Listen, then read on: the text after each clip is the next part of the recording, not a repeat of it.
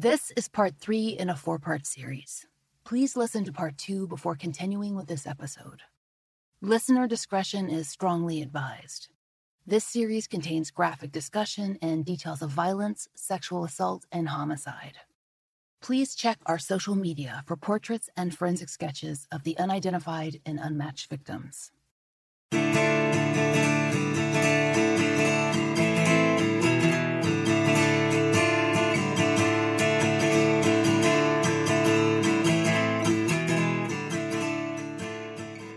This is The Fall Line.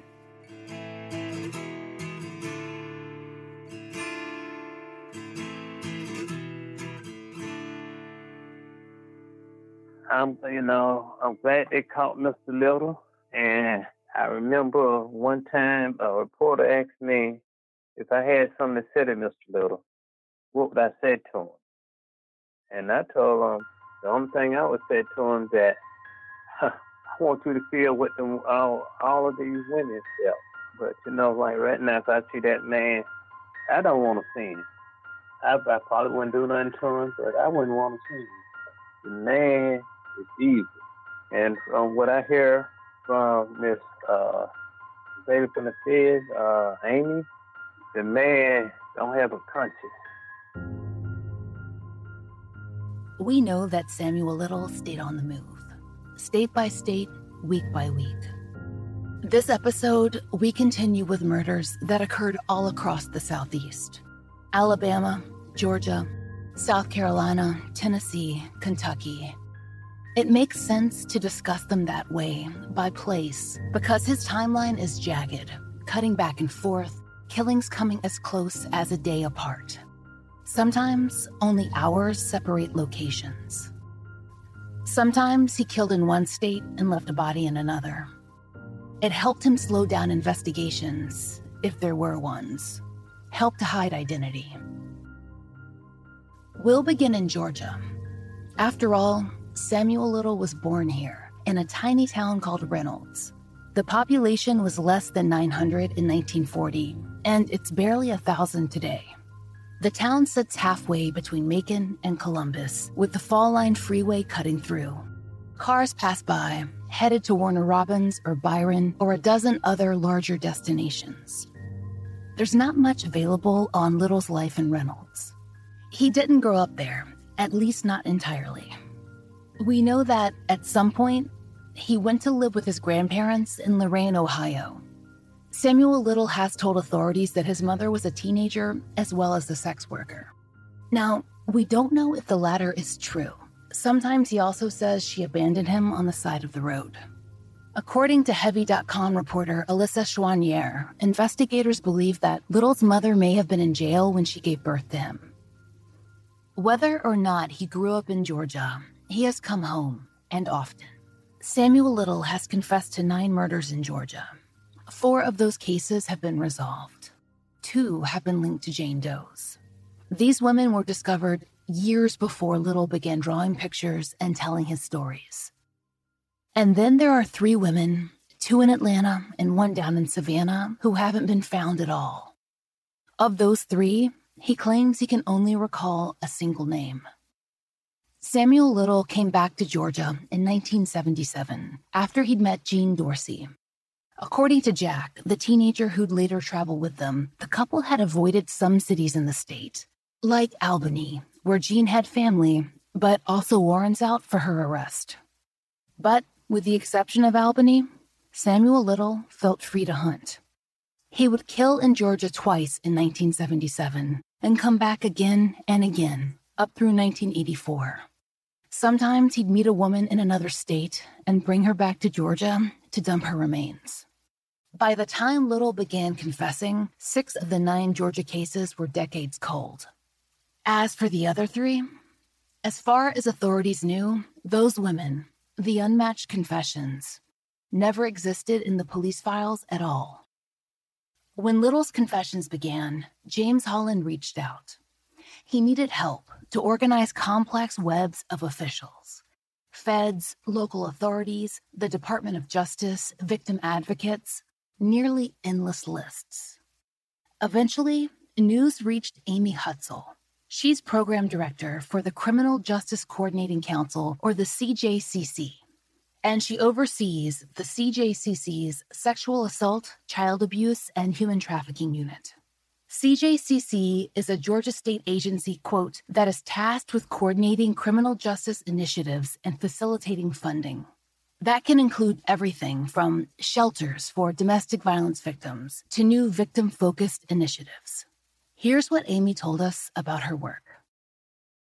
So we create projects using the resource of federal funds to provide additional resources to the state of Georgia. So, for example, we have a sexual assault response team project that is funded through the Office of Violence Against Women, and we work with law enforcement and prosecutors and victim advocates and forensic medical nurses or SANE nurses throughout the state on the development of sexual assault response team protocols. We provide training, and we've created multiple resources under that project to encourage best practices in the response to sexual assault crimes throughout the state. And we have received a $3 million grant from the Bureau of Justice Assistance to fund the Georgia Sexual Assault Kit Initiative. And this is the Georgia Sexual Assault Kit Initiative work that we have done that led us to participate and play a role in the Samuel Little cases in Georgia. I had an email from a woman named Dr. Angela Williamson, who works for the Bureau of Justice Assistance. She is a lead in the National Sexual Assault Kit Initiative, and she is also the Bureau of Justice Assistance's liaison to the FBI's Behavioral Analysis Unit's VICAP. Her email said to me, I wanted to know if you could help me on a multi-jurisdictional cold homicide case. And so I read that, and anyone who's a big crime buff or who's interested in this field knows that a multi-jurisdictional cold case homicide is probably a serial killer. I've always been fascinated with the motivations of serial killers, even as a young person. I find it really fascinating to try to get into the mind of someone who would, as a purpose and pattern, kill multiple people. I think most of us can at least comprehend why a crime of passion occurs. Although we wouldn't do it ourselves, you can at least understand, why someone may be so enraged from a crime of passion to kill someone, but to specifically set out to kill multiple people over your lifetime is something that I don't think we have a good answer for in terms of their motivation and the psychology behind that. She did not identify the suspect at that time. She said that they were keeping it confidential because they didn't want it to be leaked to the media, but that they had a suspect in custody in Texas that was working with a Texas Ranger. Eventually, enough information passed along official channels so that, piece by piece, Little's trail through Georgia could be reconstructed. It began in Atlanta on June 27, 1977. According to 11 Alive, police were called to South Fulton, where a woman's body had been discovered in a wooded area just off Oakley Industrial Boulevard. Her remains were discovered by sanitation workers.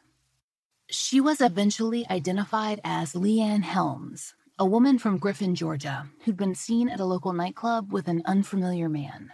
Witnesses offered descriptions that, in hindsight, lined up with Samuel Little. Though Fulton County Police conducted interviews in 1977, it seems they didn't develop any leads at that point. By the time they were contacted regarding Little's confessions, Helms' case was 4 decades cold. Samuel Little was able to provide details regarding her murder, where she was found, and how she died. Investigators found his statements credible. He knew, for instance, that she had a 10-month-old son. According to the Atlanta Journal-Constitution, she begged in her last moments that Samuel Little give her son a message. He killed her anyway. Little has claimed 2 other Atlanta victims, on whom we have almost no details. These are unmatched confessions, victims without bodies. They were Black women he described killing in the mid to late 1980s. He thought one of them might have been a local college student. The other may have been a sex worker. He has drawn portraits of both women, and we're told that APD is working both cases. Little titled these portraits Atlanta College and Atlanta Black.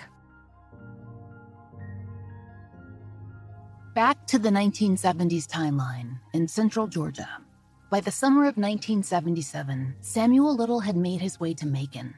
He was familiar with the town, had even lived there for a while in the mid-1970s. According to the local Fox affiliate, he'd worked there in the sanitation department in 1975 and been arrested for a DUI during the same period. Apparently, he gave officers the name William Lewis. 2 years later, he had returned to hunt in Macon. Little's first Macon area victim is usually called the Macon-Bibb County Jane Doe. She was found off Arkwright Road in September of 1977. According to a Macon-Bibb press release, quote, deputies arrived on the scene and met with the property owners, the Bowman family. It was reported that the Bowmans discovered skeletal remains of a human lying in the yard near the edge of the woods. They stated that they could smell an odor for over a month, and they thought it was possibly from a dead animal. Mrs. Bowman was out in the yard when she noticed something lying in the yard. When her husband arrived home, they found the human remains, end quote. NamUs's estimation for this Jane Doe's age is 28 to 52 years old. When the GBI's Marla Lawson did a forensic bust of the victim in 2017, her age range was listed as between 40 and 50.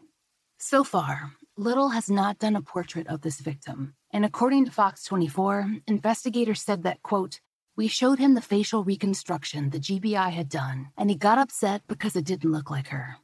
Whether or not this woman is a victim of Samuel Little, she needs to be identified, and a fresh investigation has brought that goal closer. According to Fox 24, investigators are pursuing the possibility of DNA extraction and forensic genealogy in her case. There's another Jane Doe in Georgia, a woman found in Dade County in 1981. There was initial confusion because Little seemed to have met this woman in Tennessee, perhaps in Hamilton County. Dade is in northwestern Georgia and borders Tennessee. According to News Channel 9, she may have been from Chattanooga, Alabama, or northwest Georgia. They report that the victim, a Black female between the ages of 20 and 39, was tall, about 5'9". She would have met Little in a bar on Chattanooga's 9th Street, which has since been renamed MLK Boulevard. Little described her as, quote, light-complected with a heavy-set frame. As with the Macon-Bibb Doe, he hasn't done a portrait. However, the GBI has produced both a sketch and a forensic bust of this victim, which were shown to Little. He described strangling her in his car and then rolling her nude body down a steep incline. This method comes up in a number of cases. It was a convenient way of disposing of bodies.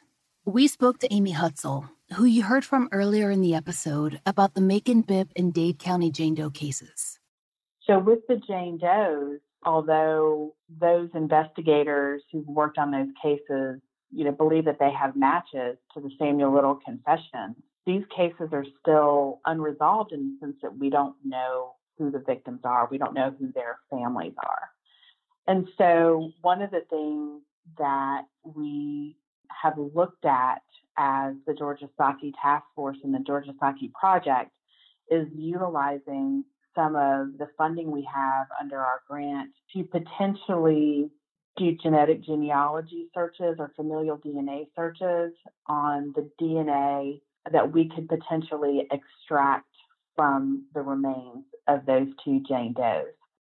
We're in the process now of trying to locate the remains, make sure, we have enough to get a DNA extraction from and kind of analyze that evidence as a task force and then potentially utilize them to find relatives, because these are families that have probably no idea what happened to their loved ones so many years ago.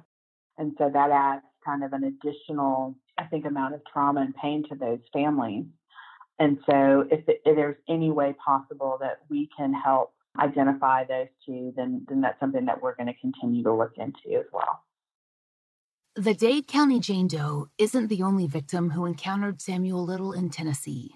There are at least 2 other confessions linked to the state. Martha Cunningham was 34 years old on December 31st, 1974, the last day her friends and family ever saw her. The Associated Press reported that Martha was, quote, an accomplished pianist and singer who joined her family to sing gospel as the Happy Home Jubilee Singers. Martha Cunningham was last seen around midnight by family who she joined at a gathering to welcome in the new year. There's evidence to suggest that she may have encountered Samuel Little as she headed out to attend a late-night prayer service at her church, Parkview House of God in East Knoxville. She never made it there. For 18 days, her family searched.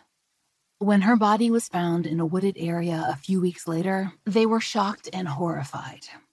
Early news reports indicated that Martha might have been sexually assaulted, which suggested homicide. But within weeks of the discovery of her body, her cause of death had been ruled natural causes. Martha's family couldn't believe it. According to Knox News, that ruling wasn't unusual for the era, especially with many deaths assumed to be possible drug overdoses. But Martha didn't use drugs. Her sister, Jessie Lane Downs, said, quote, I never believed my sister died of natural causes. None of us did.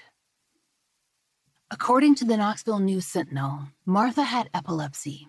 She'd experienced a seizure earlier in the day, and it seems county authorities deduced she'd had another seizure in the woods, and that it led to her death. If Samuel Little hadn't brought up a Martha from Tennessee in 2018, it's unlikely her case would have ever been reviewed. When Little confessed to Martha's murder, he indicated that she'd suffered a seizure as he strangled her. And as Martha's sister Jessie explained to USA Today, quote, my sister didn't drive. How is she going to get out there?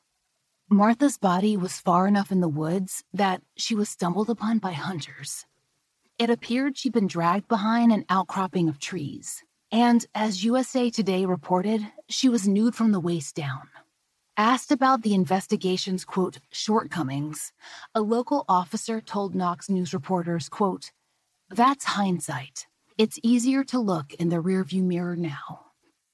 One has to wonder, when a half-naked woman who doesn't drive is found deep in the woods, hidden behind trees, with evidence of sexual assault, how much foresight is really needed to treat her case as a murder? Stress, sleep, recovery, whether we're in the gym or at work, these things shape how we perform. One thing we've both added to our daily routine, and it's helped make a noticeable difference for us, is NuCalm.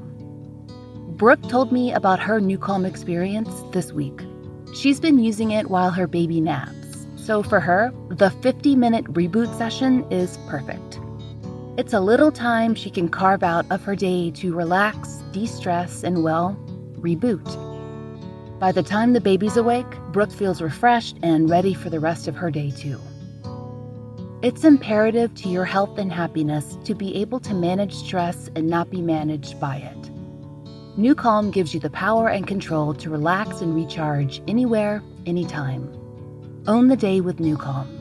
NuCalm is the only stress management system of its kind, clinically proven in over 1 million sessions to improve your sleep, reduce your stress, and boost your recovery without drugs and side effects. The NuCalm system uses cutting-edge neuroscience and consists of 3 non-invasive and non-pharmaceutical items, all of which are included in your monthly subscription that costs less than a daily cup of coffee. The whole process is easy to use and to work into your daily routine to achieve better sleep, reduction in stress, and boost in recovery. Do what we did. Own the day with NuCalm. We have a special link set up specifically for our listeners. Go to fallnucalm.com and get 50% off your 30-day subscription of NuCalm and their money-back guarantee. That's fall, NuCalm.com. Fall, NuCalm.com.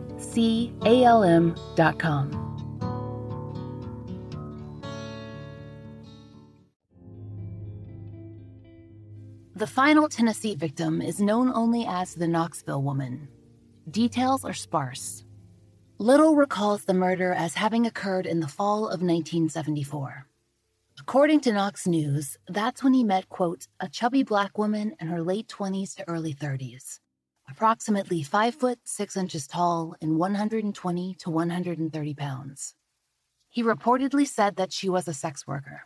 Knox News wrote that Little recalled meeting the woman at a bar on Magnolia Avenue and that, quote, he dropped her body a few blocks away in an overgrown gully. Little has not done a portrait in this case, and no potential unsolved cases have been offered as a possible match. Maybe, as with Martha Cunningham, the natural death file should be reviewed. Maybe, at the very least, more meaningful details on this victim can be gathered. Columbia, South Carolina, is about 4 hours south of Knoxville. That city was the home of a young woman, Evelyn Weston, who was just 19 when Samuel Little drove into town. In September of 1978, Evelyn was the mother of a young son. The State, the local newspaper, decided to describe her as, quote, unemployed, rather than a stay-at-home mother. According to news reports, Evelyn had gone out to a club in the Percival Road area and hadn't returned. Though her car was eventually found outside a local restaurant, Evelyn wasn't in it. Her body was recovered miles away on a dirt road. According to the State, she was nude and had been shot in the head. It was when Richland County reviewed their cold cases that Evelyn's case came up as a potential match. She fit most of Samuel Little's profile, except for manner of death. A gunshot was unusual. According to WSI-TV, Little did not recognize her photo, but investigators are still pursuing the case because of other similarities. Per the investigator Smith, quote, he's indicated that he didn't think he killed her by her face, but we haven't given up yet by some of the details that do match up. Of all of the possible case matches for Little, this one seems the least likely to us, but investigators are still pursuing it. And Evelyn's family is still waiting for the final word, if it ever comes. According to Evelyn's younger brother Danny, their mother had never really recovered from Evelyn's murder. And she died just a few years before this further information came. As for Danny, he just wanted to be in the same room with Samuel Little. He told Fox 57, quote, I just want to see him eye to eye, long as they keep him in there before I get to him. If I see him, I might do him the same way. He was 6 years old when his sister died. Evelyn's son, his nephew, was just 2 when she was murdered.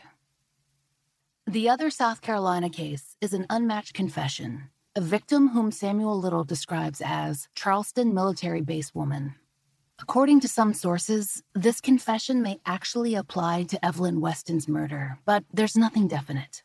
Other sources believe that he may have the state wrong altogether. In any case, here's what he said so far. The Charleston military base woman was 28 years old and black. He's done a portrait of a woman who had a curled hairstyle and gently side-swept bangs. With Little's artwork, complexion and eye color aren't representative of the actual victim. He seems to choose the color and shade based on his mood and not his memory. Per the Post and Courier, all he could tell authorities was that, quote, he claimed to have deposited the woman in a field near a military base, close to a major traffic artery. According to Live 5 News, quote, investigators believe she was known to frequent the Sproul and Reynolds area and would have been on foot in the area. The Post and Courier reports that, despite a review of the files, authorities cannot find a case to match. And that's the frustrating thing with these confessions. Samuel Little remembers what Samuel Little wants to remember. The details are about him. He can spend hours shading a throat, but he can't remember if he was in Charleston in 1975 or 1982 or anywhere in between. Now we come back to Georgia, to Columbus in August 1979, at the very end of a decade, in what is traditionally the hottest month of the southeastern summer. It was there that Little met a woman named Brenda Alexander. At the time of her death, Brenda was just 23 years old.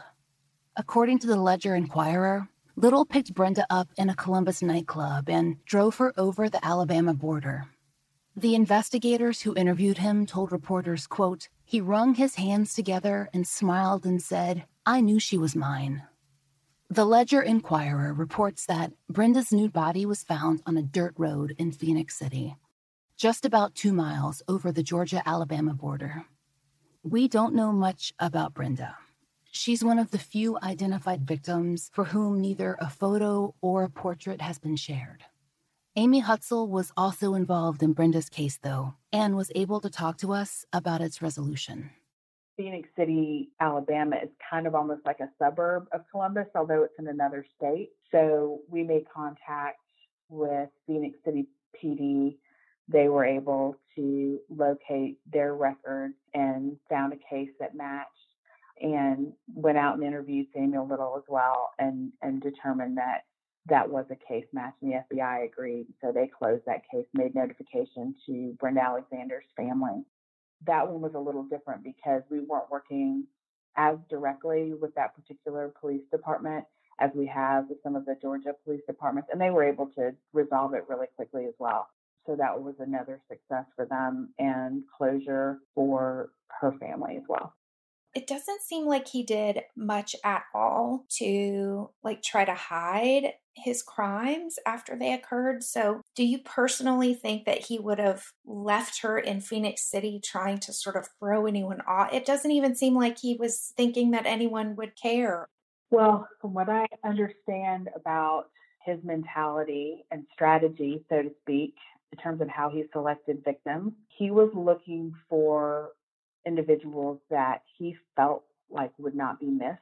My experience in working with some of the victims' families is that he was dead wrong. They were missed. They were very loved, and their families were hurting and wanted to have answers, but he was very good about how he would immediately leave town after he committed a crime. He did not stick around to wait to see news stories, for example. He was very transient himself. He was moving all over the country. He had also, from my understanding, read detective magazines and been very interested as a child in crime.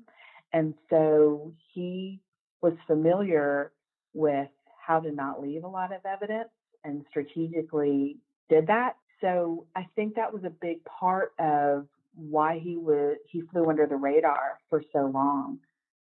Another case where Little flew under the radar, as Amy says, was the murder of Frances Campbell. In fact, Frances's case was not initially classified as a homicide at all. If James Holland hadn't gotten Samuel Little talking about Savannah, Georgia, it's unlikely that Frances's family would have ever gotten the truth. In 1984, Frances Campbell was just 22 years old. She was part of a tight-knit family. According to Savannah Now, she was looking forward to the birth of her first niece or nephew. Her sister Diane was 6 months pregnant. So her family couldn't understand why and how she would suddenly disappear, why they had no word. It would be close to a year before they had some answers and more questions. According to the Augusta Chronicle, Frances's remains were discovered on a construction site for I-516 on a pile of debris. Investigators weren't able to tell her family what had happened. Her cause of death was listed as undetermined. Per the local Fox affiliate, Frances's sister Diane and her mother never really recovered from the grief. And now, all these years later, Diane knows what happened to Frances, who met Samuel Little at a local bar and agreed on a date.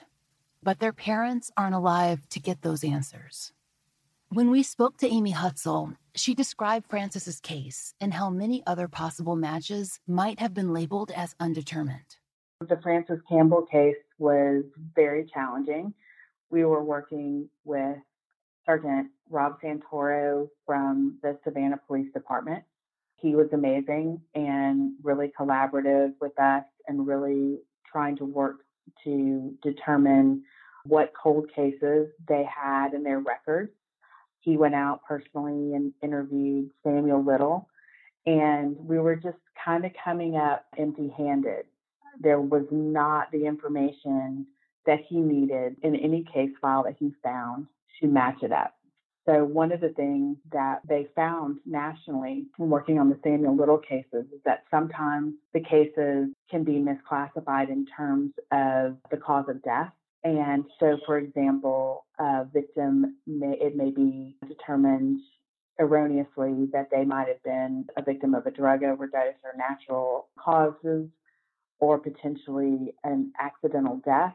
And it was really a strangulation homicide. And so knowing that, the way to kind of dig through that is to look at death records. Emma Wolf from the Georgia Stalking Task Force and Sarah Pedersen, our statewide SANE coordinator, has medical expertise, and myself went to the coroner's office in Chatham County.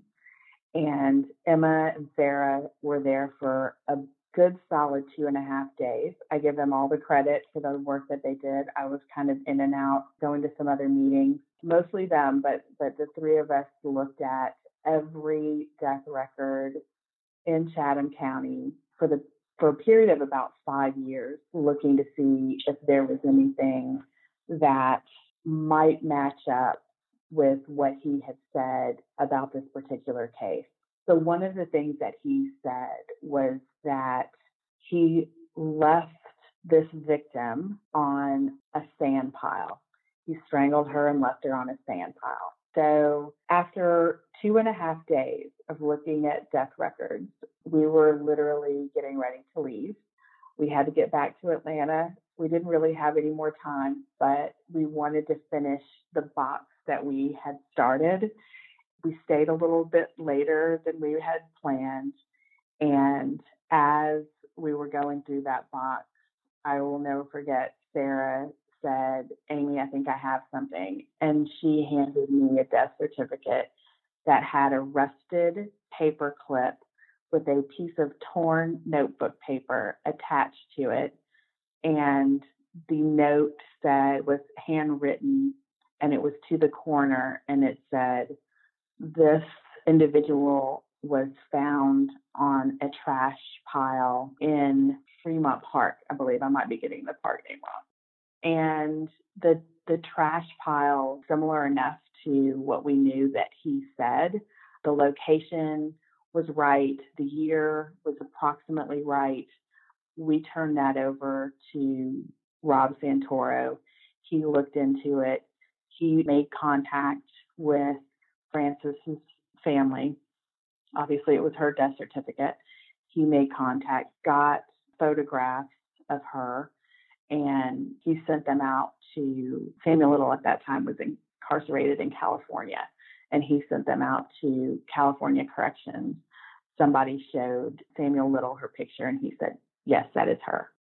That's an example of really how challenging these cases could be, because it was not actually even classified as a homicide. And her family never knew what happened to her until Rob, did make contact again with them and notified them that we had determined that she had been a victim of Samuel Little. And there were boxes and boxes. And that was just one of the ideas that you had of how to try and find what had happened in this case. The Chatham County Coroner's Office is a tiny building. Most of their records are stored off-site. So we had called down ahead of time with Rob Santoro's assistant, and they had pulled those boxes out of storage and had them waiting for us. And there were literally in a tiny room, and I want to say this room was probably like 6 by 8, and there were just boxes everywhere, and we had to just go through them one at a time. We learned a lot about deaths in Chatham County for those years. Do you think that a lot of the other confessions that have yet to be matched up are sitting somewhere in a box that just needs to be gotten to? I think that's highly possible, yes. It's not just misclassification that can become an issue in matching these cases up. The Atlanta cases, for example, it's very complicated from a jurisdictional perspective. So the 2 Atlanta cases that still have not been matched up were both victims that he met on Auburn Avenue, and he's unclear about where he took them. And so anybody who lives in Atlanta or has been to Atlanta or who knows anything about Atlanta knows that the Atlanta metro area is comprised of so many jurisdictions. And then if you determine the appropriate jurisdiction, was that even classified appropriately as a homicide? There's one more case from Savannah, and it has its own complications. Of all of Little's confessions, he's the least sure of the death of a woman he calls Kat. Not because he can't remember her. It's because he's not entirely sure that she died. If she survived the attack, it's unlikely she reported it to police, but it's possible her friends or family might have known. And investigators hope that they can find a survivor or a victim who fits the following profile. Here's what Little had to say about her. Sometime in 1974, he met a woman he remembers only as Kat, down in Savannah. He estimates that she was between 23 and 28, and per Savannah Now News, described her as, quote, a black female who was 5 feet 2 inches tall and weighed about 120 pounds. Little has done a portrait of a smiling woman with an oval face and long, medium brown hair. The victim that he is referring to as Kat in Savannah has been really challenging. As we were down in Savannah looking for the records that led to resolving the Francis Campbell case, we were also looking for the victim he identified as Kat. He indicated that as he was in the process of strangling her, he saw some blue or red lights. He was in a park in Savannah and he got spooked, I guess, that perhaps he was going to get caught. And so he stopped and left her body and took off. So we're not sure. He said he wasn't sure that she was deceased. And so because we've kind of exhausted a lot of the avenues looking through those death records and looking at the cold cases that Rob Santoro has gone through, we're kind of at the point where we feel like perhaps that was not a true homicide because we haven't been able to come up with anything on that. And down in Savannah, they've done press releases and news segments where they have taken Samuel Little's artist renderings. As you know, he paints his victims, broadcast them to the community, and have come up with nothing. And so not really sure where we're going to go with that one. But it's possible that was an attempted homicide, not actually completed one. Here's what Samuel Little told investigators about Kat. She lived in a duplex. She had a roommate, another black woman whom Little identified as a lesbian. He said the roommate used snuff, which is a form of tobacco. He said that they'd had sex in his car and that he'd strangled Kat there. And according to Savannah Now, he, quote, told investigators he left a woman's naked body in a grassy area on Montgomery Street and circled the area after other people arrived, end quote. There's no indication a body was actually discovered that night, and he'd heard nothing else. There have been no reports to indicate otherwise. If you live or have lived in the Savannah area, please take a look at Kat. You can find her portrait, along with all the others, on our social media. Perhaps you'll see a friend who lived through 1974, or can give a name to someone who disappeared. In the early 1980s, Samuel Little headed further north, up into Bowling Green, Kentucky. In May of 1981, Linda Sue Boards was 23 years old. Though, when the first reports came out about her death, she was thought to be much younger, about 16. The Bowling Green Daily News reports that Linda, who lived in Smith's Grove, had come into town with her sister and brother-in-law to enjoy the local nightlife. It seems that when her relatives were ready to head home, Linda decided to stay at the club. That was on the evening of May 11th. Linda was never seen alive again. On May 16th, investigators reported that they'd found a woman's body in a rural barn. An article from the Courier-Journal indicated that she'd been strangled. There are no other substantive details available regarding Linda Sue's life, and her family declined requests from their local news stations in the past few years. All we know is this. The case was linked to Little when both his wide range of confessions and his MO became known, and the investigators from Bowling Green traveled to Texas to speak with him. As in the other cases, they reported that he shared details that only the killer would know, and according to the Bowling Green Daily News, he'd only been in town for that one day. In so many cases, Samuel Little's crimes have ever-expanding pools of victims. The women he killed, their loved ones, their communities, and sometimes the innocent people who are suspected in his crimes. All of those pools coalesced in Macon in the second murder Little committed in that town. It's one of the Georgia cases, like Francis Campbell's, where we've heard from the victim's family in the media. In this case, it was the 1982 murder of Fredonia Smith. It was July 10th and hot in Macon. It's always hot then. And Fredonia was just 18 years old. She'd grown up close with her older brother, Eddie. They were only a few years apart in age. And me and Fredonia, we was around about the same age. A lot of people thought we were twins, but we wasn't. So y'all were close. Yes. What did you do together when you were young? Just about everything. If I went in junior high school, I wanted to go to a basketball game or football game. My mom made us both go together. A group of kids out in the neighborhood, we all get together and go to the games together. And my mom made me, Fredonia, and myself stay together. And if we can get with the crowd, but we had to be together. What was she interested in? Music. Yes, music, dancing. Fredonia had some real friends, and she loved, she was the type of person that loved being around people. She loved having fun.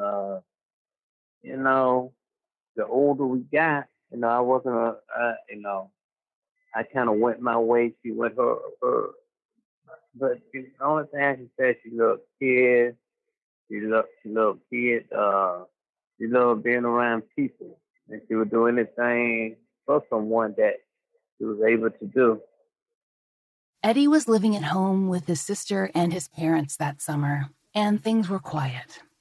No one thought anything of it one night when Fredonia decided that she wanted some dessert. Fredonia's parents told the Macon Telegraph that on the evening of July 10th, 1982, their daughter, quote, wanted to get some ice cream, accepted some money, and walked to a street corner near her home the night she disappeared. At the corner, she accepted a ride from a man she knew. This may have been her boyfriend. We know from Fredonia's brother Eddie that she later got into an argument with that particular young man. Here's Eddie's recollection of what the sheriff's office later told him. My sister and her boyfriend got into an argument, and Mr. Little, her sister jumped out of her boyfriend's car and started walking. And Mr. Little started following her. And he tried to make a pass at her, and she retaliated on him and hit him. And he told the police that she was getting the best of him and so she slipped. And that's when he got a chance to kill her. Of course, Fredonia's family had no way of knowing that. And with their 18-year-old daughter, an adult with her own life, filing a missing persons report could be more complex. My mama hadn't seen her for a couple of days, and we knew something was wrong. And my mama told me to wait till the third day, and she was going to want me to go down to the police department and file a missing person report. And on that third day, I did, as my mother asked, and they told me she probably be back home. She probably ran away. That's what black girls do. They run away from home. But as we know now, Fredonia hadn't run away from home. Her family knew that immediately, and they knew it after 6 weeks when she was still gone. Her family had searched. In fact, Eddie told one local paper that he'd rested on a park bench just a few short feet away from where she was eventually discovered. But no one could find her. Though there was little coverage of her disappearance, there were plenty of rumors. There always are. When Fredonia came up missing, a lot of people said a lot of things. They was saying it was said that a serial killer did it, but people were saying all kinds of. Her body was discovered in October of 1982 in an area the AJC described at the time as near a city park. Later, it would be identified as Washington Park. Authorities told the paper at the time that her cause of death was undetermined. In fact, according to the Brunswick News, Fredonia's skeletonized remains had been found on the property line of a family, the Hockmans, who just recently moved into their home. Mildred Hockman told reporters that the body had been discovered in the underbrush, just a few yards from their back porch. Unlike her disappearance, Fredonia's death got more attention than we've seen in other cases. We think it's because there was so much coverage of two other suspected serial killers, a couple called the Neelys, who'd been operating in the Southeast in the 1980s. Fredonia was suggested by various outlets as a possible victim of the Neelys, but Macon authorities never indicated whether or not they considered the scenario likely. Eddie Lee had his own suspicions, namely the boyfriend who Fredonia had been fighting with on the evening she disappeared. The thought came to him slowly in the days of grief that followed the discovery of her body. The day of the funeral, I seen a lot of red roses up around up front, and I got up and walked up there. Someone just told me, "Just see who sent all them red roses," and it was her boyfriend. And I looked around the church, and I didn't see him anywhere. And the first thing I said, he killed my sister. It hit me. Eddie Lee spent more than 3 decades believing that his baby sister had been murdered by her own boyfriend. When we interviewed Amy Hutzel, she said that there hadn't been enough evidence to move forward with a case against Fredonia's boyfriend. And to quote Amy, "Thank God for that. An innocent conscience would not have necessarily equaled an innocent verdict." For Eddie Lee's part, he at one point considered enacting his own justice. He held that grudge for years, up until he was approached by local authorities. They wanted to talk to him about a man being held in Texas, a man named Samuel Little, who had just confessed to Fredonia's murder. I told him, "Well, y'all got the wrong man." The investigator told me, "No, the guy confessed to this. He killed 2 women in this area. And he knows some things only the killer would know." Amy Hutzel assisted in looking for connections between Little's Macon confessions and Georgia's unsolved cases. She discussed that experience with us this summer. We started looking at cold case files, and I recall that Major Woodford, as we were looking through some of those files, had an idea that he ran by Captain Jones, and he said, "Hey, we should really call a man named Jimmy Barbie." And so Jimmy Barbie was a retired homicide detective, and they proceeded to tell me that he had been assigned to cold cases, and he was the type of investigator who was really old school homicide detective, like cigarette and black coffee, poring over case files, and that he knew every detail of every case he had ever looked at. And so in that moment, they picked up the phone, and on speaker, they called retired investigator Jimmy Barbie, and he picked up the phone. I believe he was fishing on the lake, and he proceeded to say, "That sounds like the Fredonia Smith case." It was a really unique opportunity because of the information that retired investigator had retained for so many years, because of the fact that their records were so well kept, and because of the fact that they were so receptive to my help and receiving the information, were so collaborative, it was a really rare opportunity to actually close a cold case homicide committed by the world's most prolific serial killer in one afternoon. And that doesn't happen. These cases are extremely challenging. We sent the information up to the FBI. They agreed that it was a perfect match. And so, again, we didn't even know at that time who the suspect was. They asked us to keep it confidential and just sit on it until they were comfortable. And so that's what we did for a few months. Then when we got the authorization from the FBI and we found out that we were dealing with Samuel Little, we made notification to Fredonia's remaining relative from her nuclear family. Her remaining relative was her brother, Eddie Lee Smith. Her parents had passed away, and I think she had another sibling that had passed away as well. So everyone believed that the boyfriend had killed her for all those years. And so you can Google and find new segments of Eddie Lee on Macon television actually apologizing to the boyfriend without actually naming him. And I won't name him either, but he said something along the lines of, I owe someone an apology and you know who you are. And I apologize. And so it was really powerful to be able to kind of facilitate that kind of healing through the closing of this case. It gives Eddie Lee some comfort that his sister fought Samuel Little and ferociously. But even with a confession, Samuel Little won't face real justice.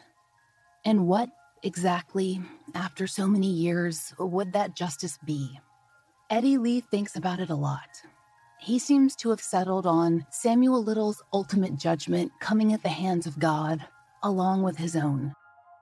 I knew that I had to forgive him because, if I don't forgive him, I'm going to get to heaven, so I had to pray about that.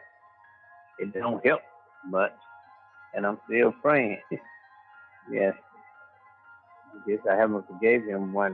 I guess I'm just saying the word, but because that's what I know I need to do. Fredonia Smith's death impacted everyone her life had touched, from her parents and friends to the investigator who still had her case memorized decades after his own retirement. To say Samuel Little killed 93 people is true, but the lives that he's destroyed in so many other ways are perhaps beyond counting. In August 1984, Samuel Little was in Mobile, Alabama. The town was home to Hannah Mae Bonner and Ida Mae Campbell. There's not a lot of information about either woman's life, but Bonner's family, she was a mother, indicated that the two women were friends. Hannah had several children, including Glory, who was only 8 when her mother died. Glory was the main family spokesperson over 30 years later when Little's confessions came to light. Glory described her mother as a joyful person with an easy smile, someone who left a huge hole in the family after her disappearance. Glory told NBC 15, quote, "What he took from us, we can't get back. He took so much." The events unfolded on August 10, 1984. It's unclear whether Little met the women at different points in the night or together. According to NBC 15, he picked them up separately. That was Little's memory, but a different report came from Alabama News, which is a site that gathers reporting from several local papers. And it's worth noting that they were pulling on several decades of reporting on the cases before Samuel Little's name was involved. According to their coverage, as early as 1993, an acquaintance reported seeing Ida and Hannah together. They'd pulled up in a, quote, burnt orange van driven by a large black male. The witness said the two women, who were just 23 and 24 when they disappeared, purchased cocaine from a local dealer. They then climbed back into the van and left the area. It was the last time they were seen alive. Whether they met Little alone or separately, Hannah and Ida were both lost to their families that night. The women were still missing the next morning, and it would be 3 days before Hannah Bonner's body was found. The Mobile Register reported that she wasn't immediately identified. When her body was recovered in a ditch off a country road, they were only able to describe her as a tall black female with a distinctive tattoo, partially dressed in a tube top, her manner of death unclear, although homicide was likely. They planned to send her fingerprints to the FBI labs for analysis. But in a short time, that proved unnecessary, and the identification was made. Her daughter, Glory, still remembers the knock at the family's front door. It was, quote, the day the sheriff came and said they found her body. Within a few days, the family had some information, but no real answers. By the 15th, the Mobile Register reported that Hannah Mae had died of drowning and blunt force trauma to the head. When Little recounted Hannah's murder, he said he'd strangled her and dumped her body, like so many others, from his car. It would be 3 weeks before Ida Mae Campbell's family got word. Her skeletal remains had been found near Hall Mills Road in Mobile, and it was unclear how she had died. Identification was made based on dental records, particularly a gold tooth she'd had and her personal items. Authorities felt the cases were connected. According to Alabama News, at the time, investigators suspected that travelers or drifters might have committed the crimes. The bodies had both been found near I-10, and there weren't clear leads pointing to anyone in the victims' own lives. Investigators told various local papers that the cases were being worked, but by 1993, there was not much hope that either would be closed. But as in so many other cases across the United States, that changed with the final arrest of Samuel Little. At the time of his confessions in 2018, it was unclear how or whether Little would face charges in the deaths of Ida Mae Campbell and Hannah Mae Bonner. As a local official told Alabama News, quote, he's never leaving prison, and I don't think Alabama will be the state he serves his last days in. We haven't come across a statement from Ida Mae's family. But for Glory, Hannah's daughter, it seems like for her, as for so many others, resolution just isn't the same thing as closure. Next time on The Fall Line, you'll hear the final episode in this series, Samuel Little's violent tear across Mississippi and Louisiana, and the confessions he made to 3 cases in Arkansas. We'll also cover the 2 survivors who spoke at Little's hearings and the solved and unsolved cases across the rest of the Southeast. If you have any information regarding the Jane Does and unmatched cases we've covered in this series, please call 1-800-FBI-TIPS. If you would like to speak to a counselor regarding sexual assault, you can call RAIN at 800-656-HOPE or 4673 to be connected to a provider in your area. You can go through the victims' portraits and forensic sketches on our Instagram account. Just search for Fall Line Podcast. As for The Fall Line, we'd like to thank all the listeners who've taken the time to support our sponsors, leave us reviews, or support our show directly on Patreon. We couldn't do it without you. Special thanks to Angie Dodd. Special thanks also to research assistant Brian Waters, who also served as fact-checker for this series. The Fall Line is created by Laura Norton and Brooke Hargrove and is produced and engineered by Maura Curry. Written, researched, and hosted by Laura Norton, with interviews by Brooke Hargrove. Research assistants are Kim Fritz, Lex Weathers, Jessica Ann, and Brian Waters, with additional research by Haley Gray and Lexi Newhouse. Content advisors are Brandy C. Williams, Vic Kennedy, and Liv Fallon. Theme music is by RJR. Our current monthly donation is going to the Sovereign Bodies Institute. And be sure to check out the new independent podcast from narrator Laura Norton and producer Maura Curry. It's called One Strange Thing, and it's a storytelling podcast based on archival news.